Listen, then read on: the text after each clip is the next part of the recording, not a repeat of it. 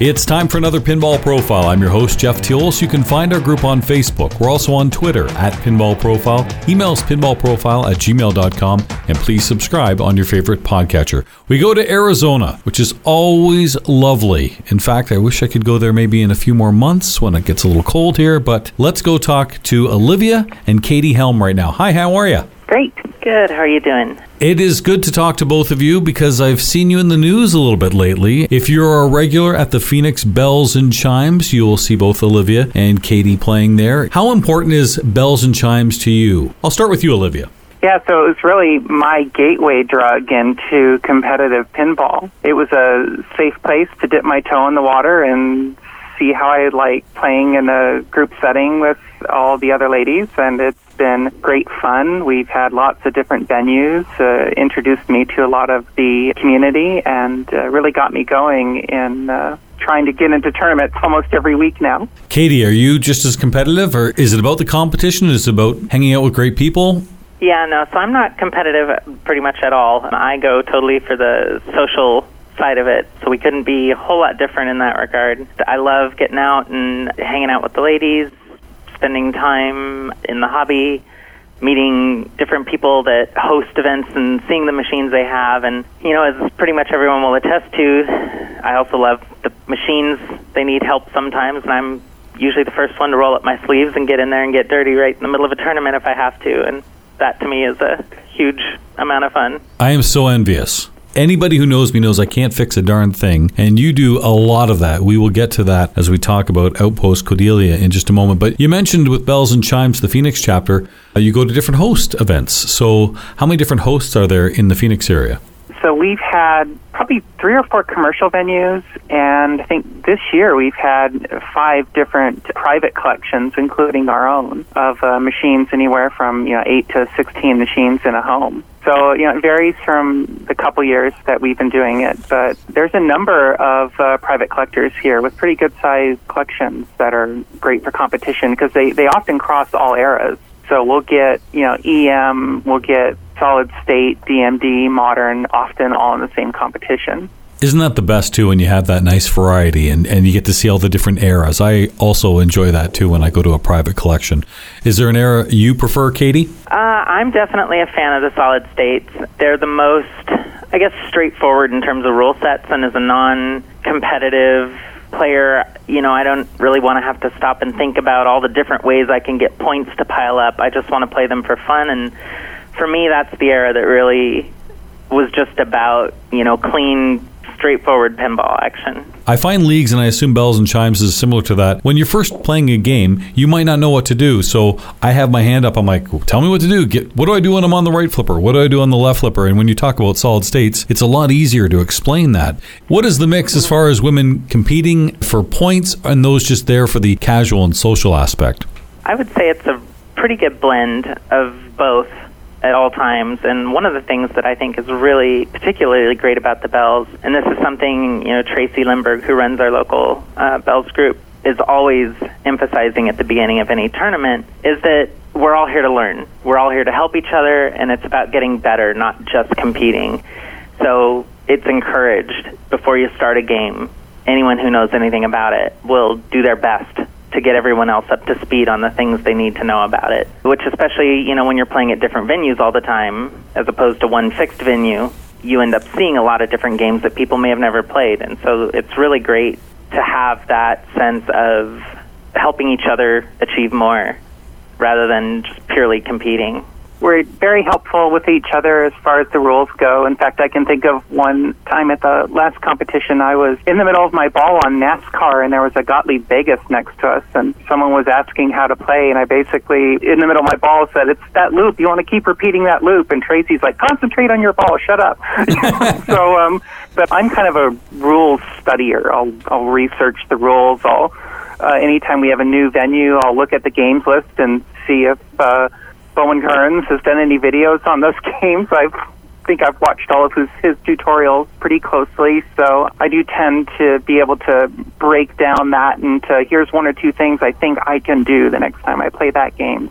So, Olivia, I know you like the competitions, and in fact, if I look at the women's standings, you're, top 15 in the women's, so that means you might get a chance to go to the Women's National, which is a pretty big deal. I know Tracy's been there. Is that a goal of yours? That is a goal of mine this year. It really wasn't when I started playing. I just kind of got into it as a social thing, and Katie and I went to our first Bells tournament about a year and a half ago and took first and second place, which really surprised us both. Wow. I ended up taking first place in the next two as well, which surprised me quite a bit, and that's really kind of jump-started me into competing a lot more often and in more of the open events. I've just had a lot of fun with it, getting better, working on skills, and it's kind of become this sort of, maybe I'll go do this as a social thing to see, well, maybe I should see how far I can take this. So that was one of my goals for this year. I've definitely been doing a little better in women's events than open events. I'm trying to break into the top 1,000 on the overall rankings. I'm around 1,400 now, so I have a bit of a hill to climb. But I need to win something. It's kind of where I'm at. But it's been great fun, gives me a goal to drive for. Do either of you go to any shows or any pinball events? We get to some. Obviously, the big one here in the Valley is Zapcon, and we definitely are big players in that. And I think, last year we brought 12, 13 games to that, Olivia? Yeah, that sounds right. Sorry to interrupt. When is Zapcon? Zapcon tends to be end of April, beginning of May. The date fluctuates a little bit based on the convention center schedule, but yeah, it's in the Mesa Convention Center late spring. Yeah, there'll usually be about 100 pinball machines, 150 or so arcade games. Got tournaments, women's tournament, open tournament, classics, pretty well attended. Yeah, I'm just making a little calendar note here. I'm doing this little pinball profile world tour thing right now where I'm in 10 different cities and 4 different countries. But Zapcon, Arizona, early spring. I might be able to check out a Diamondbacks game while I'm there. This is sounding pretty good for my chances to get out there in the April-May time zone. Let's see. Zapcon. Okay. For the Bells and Chimes, there are different chapters all over, but I know you've got some people that actually make quite the commute to get there. Well, we do, at least with our local. We have some people that come up from Tucson. I think we've had some come down from Flagstaff, but I think we've had a couple, Olivia, you probably can remember the details, from a bit farther. Yeah, we'll certainly have people who used to be in the Phoenix area or have other connections to people in the Phoenix area happen to be in town at the same time. While I'd say the bulk is from the Phoenix area, even sometimes that can be a commute. We've traveled 60 to 70 miles to get to events that are essentially in our same major metropolitan area. Phoenix is very spread out from one end to the other. And Scottsdale and everything else, yeah. Oh, yeah. It's like going from Chandler to Peoria. It could be an hour-long drive. How often does the Bells and Chimes chapter meet? So Bells has events every month. So we have a 10-event regular season, and then we'll have 2 events that are usually in the months that we have off. So we typically have one every month here, and then they're scored in groups of 2. So each is a 2-event series, and then we have the overall 10 for sort of a player of the year at the end, based on the finishes throughout the year. But then in July, we usually have, we had our event in Tucson, which wasn't considered a league event, just to try and maybe jumpstart some interest in a Tucson chapter. And in November or December, we will do a non-league event that will be a fundraiser for Project Pinball. Last year we did a 3-strike knockout, but you could buy a 4th strike with an additional donation, which everyone did. So it was a 4-strike knockout, and raised a good amount of money for Project Pinball as well. I like that a lot. I've noticed in the leagues that I'm in, and just in competitions in general, people are fascinated by the nostalgia of it if they haven't seen pinball in a while, and they love the fact that there's a league, they love that it's social, there's some competition, there's the IFPA, there's all of these things, and you see people just kind of jump in with both feet. I imagine there are many women that have now taken this from a social once-a-month event to now, I'm going to get my own machine or machines, and then just grow and grow and grow. Is that what it's like there? Because it sounds like Phoenix is a real hotbed. I know when I was talking to Tracy before, the number of people in the league there, it's not too many, but it's just these hosts can't accommodate everybody. Is that what it's like with Bells and Chimes as well? Well, just our main league at Tilt Studio had our first week of the season last week, and we had 68 people show up. kind of maxed out the available machines. That's definitely consideration. We've actually just rearranged our home arcade to get people in and out of the machines more quickly because it is a pretty crowded space. We'll have between 16 and 32 at a Bell's event. So you do have to have a pretty good-sized collection. And we do have our players that started getting 1 or 2 machines and things like that. And you can kind of see where maybe a couple years down the road, there might be some more home venues with 5, 6, 7, 8. They do tend to multiply. We picked up our first machine 2 years ago. We've been restoring arcade video games for some time and felt like the arcade should have some pinball noises in it. And then from about 4 or 5 months after that, we're starting to go to Bell's, and now we have 16. Yeah, that was a big deal for me. We had 30-some video games in our collection, and we'd go to other places that had a mix of the two, and I just kept telling Olivia, I'm like, there's something missing, without hearing those pins mixed in and seeing them, it feels off. And so we finally, you mentioned jumping in with both feet. We went from 0 pinballs to 8 in about, 4 months? Something crazy like that. And, we were terrified to get into them at first, just when you look at the underside of a playfield. If that's, not intimidating, nothing is.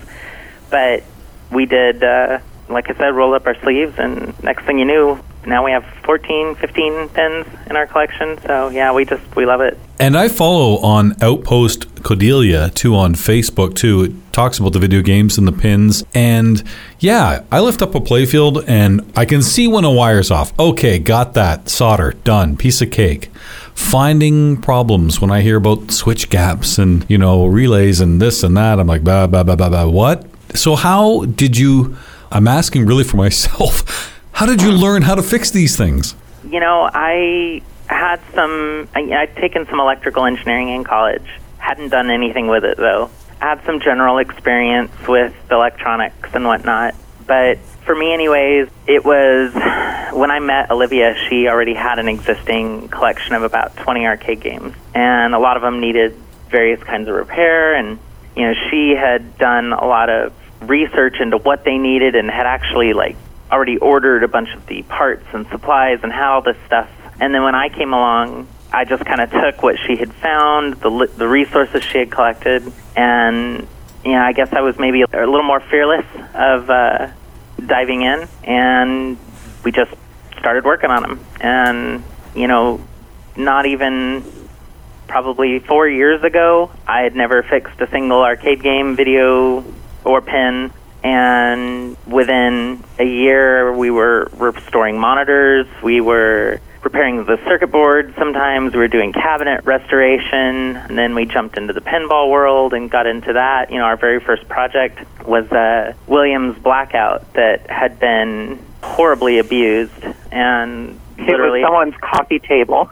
Oh. Yeah, they had ripped the head off and the neck, the legs were gone, the internals were just in terrible condition, the cabinet was in terrible condition, the playfield was badly damaged. Were the 3 spinners even on the game?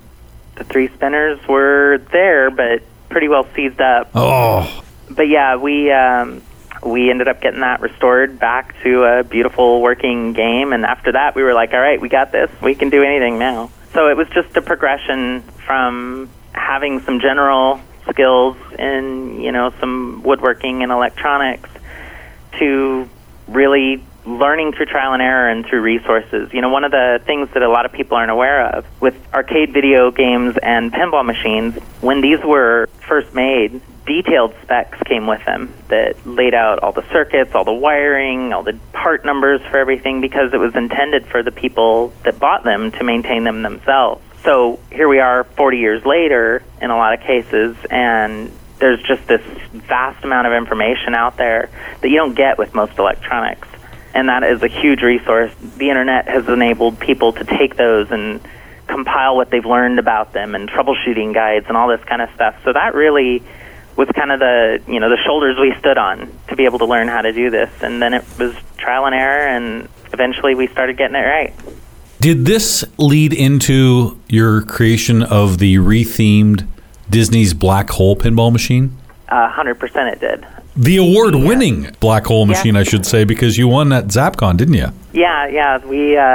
We actually, I believe we went in 2 categories, and we had to pick one. So we went with the fan favorite. We thought that sounded good. Darn right. Yeah, that was a huge labor of love. That was a big nostalgia project for me mostly. I had seen The Black Hole when I was younger, and it had really, Maximilian and that red eye. It scared the hell out of me when I was a kid. Exactly. I was like, are we going to bed? Like, am I going to make it to the morning, or are we going to be swallowed by a black hole? Right, so as a kid, it really left a mark. And when we had done Blackout, we had gained the confidence to think maybe we could do this. Maybe we could do a retheme. Ultimately, we want to do a pure custom, but, we thought, let's start with a retheme. Someone's already figured out the geometry of the play field and made sure that these shots are going to work and all that kind of stuff. So let's just keep an eye out for a project. And we had a Williams Phoenix fall in our lap. Much similar condition to the Blackout, in fact, that we had gotten before. A lot worse even. Yeah. Cabinet was in terrible shape. The play field was badly damaged. And we kind of felt like, all right, this one's probably beyond saving, at least without phenomenal amount of effort for an average game. So we said, this is our candidate. We just kind of took what we had learned from working on Blackout and some of the other pins in between and started looking at the movie to break down kind of how we wanted to approach it. And it was a really interesting project as we worked through it, because we both agree that if either one of us had tried to do this alone, it would have been nothing like the game we came up with. I had the hardware side and the kind of the spatial thinking to put the thing together and to get it to work the way we wanted to. I did a lot of the artwork and some of the electronics work, and Olivia helped a lot with the electronic stuff, but where she really shined was coming up with the rules. You want to talk about that, Olivia? Yeah, so, we have the Phoenix playfield that has, some lanes up top, a spinner, pop, some 10-drop targets, and a little standing target on the left. So pretty simple layout. One of the things we did is we took that standing target that's on the left side of the playfield in Phoenix and replaced it with a scoop. And that lets us hold the ball and do something. Sorry, you had a scoop there. So you drilled a scoop in. Yeah, so we cut out a little square, mounted a scoop on the bottom. We actually had to slightly adjust one of the rails that holds the playfield up because it wasn't designed for that. So it was a little bigger piece of hardware than there was there before, but we got that to fit. And so now we can catch the ball and do something. You are so brave. Yeah, it was the scariest part of that project for me, was drilling that hole and then cutting out that square. That was a no going back moment. Yeah, no kidding.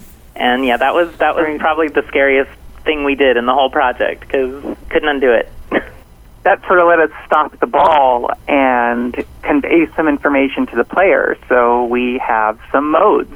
We've got 6 different modes based on events in the movies that cause you to play different parts of the playfield, as long as a sort of wizard mode at the end where you can build a large jackpot, hit the scoop, and choose whether or not to continue building, risking what you've built up, or take what you've built and take the points. So kind of let us put a lot of complexity into an otherwise pretty simple playfield. So we have modes where you have to get a certain number of pops in a certain amount of time, or complete the lanes quickly, or hit a sequence of shots, or chase a lit drop target, that kind of stuff. So how, Olivia, do you relay the information from the modes, since that's not a DMD game? It is now. It's actually, we put an LCD screen in. Wow. So it's an LCD game now. We were highly inspired by Total Nuclear Annihilation. That was, in a lot of ways, kind of the benchmark we were holding ourselves to. We wanted something that had that kind of old world feel, but at the same time felt new and fresh. And so a couple of things, we decided right from the get-go were going to be a big part of it. And, the one was the scoop so that we could have mode play. But the other was the inclusion of an LCD. That alone probably ended up doubling or tripling the complexity of the project, adding an LCD, because now we had to come up with a UI and we had to figure out how to integrate. We have video clips from the movie that play. We have little things that pop up on the screen and pop off as events occur. And that's probably the one part of it that we still have a lot of refinement we need to really put in, is the UI and the kind of sound call-outs for the game, because trying to marry the older style playfield with the newer style of modern interface for a game just really adds a lot of work. And you have a lot more sympathy, I guess, let's say, for the Sterns of the world when you hear all the issues that may or may not occur in their games when they're released. It's like, oh, yeah, this UI stuff's hard. Well, here's what's amazing. You said you wanted to do something simple. We're just going to do a re-theme as opposed to a brand new pin. You made a brand new pin. You put an LCD in a scoop. With the exception of the playfield wood itself, pretty much. We did new plastic, new art. We had a back glass design printed. We still have to do the cabinet art. That's kind of on our checklist still. But yeah, I mean, it's essentially a new game on an old playfield. I'm very impressed. You'll be able to see some of these pictures on our Facebook page for Pinball Profile. That's pretty impressive. I mean, the bells and chimes, the Outpost Cordelia, Black Hole, and now even something bigger with Zapcon. Do you want to tell us what's going on with Zapcon?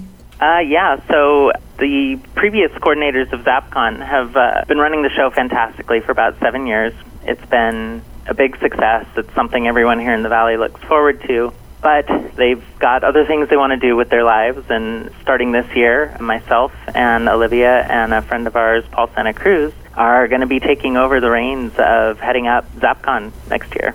That is amazing. You know what? I'm so impressed, and Tracy knows this too from when I talked to her at Pinburg. People who step up like yourself can take on these big things to give pleasure to so many other people. You've got a lot on your hands, but I know with your experience, Zapcon's going to be bigger and better. This is very exciting. It's one of those things we felt like was a really important thing to our community, and we want to make sure that keeps going. We'll be able to find all that information on Facebook? Yep, it's on the Facebook, the Zapcon page. The dates, the times will all be published as it gets locked in. And also be on Zapcon.com. I've really enjoyed talking to both you, Olivia and Katie, and I think it's amazing what you're doing in Arizona. I'm impressed with the repairs. I'm dying to see this Black Hole game, so I think I got to come to Zapcon just to see that alone. All the best success to both of you. Thank you so much. Thanks. It was great talking to you today.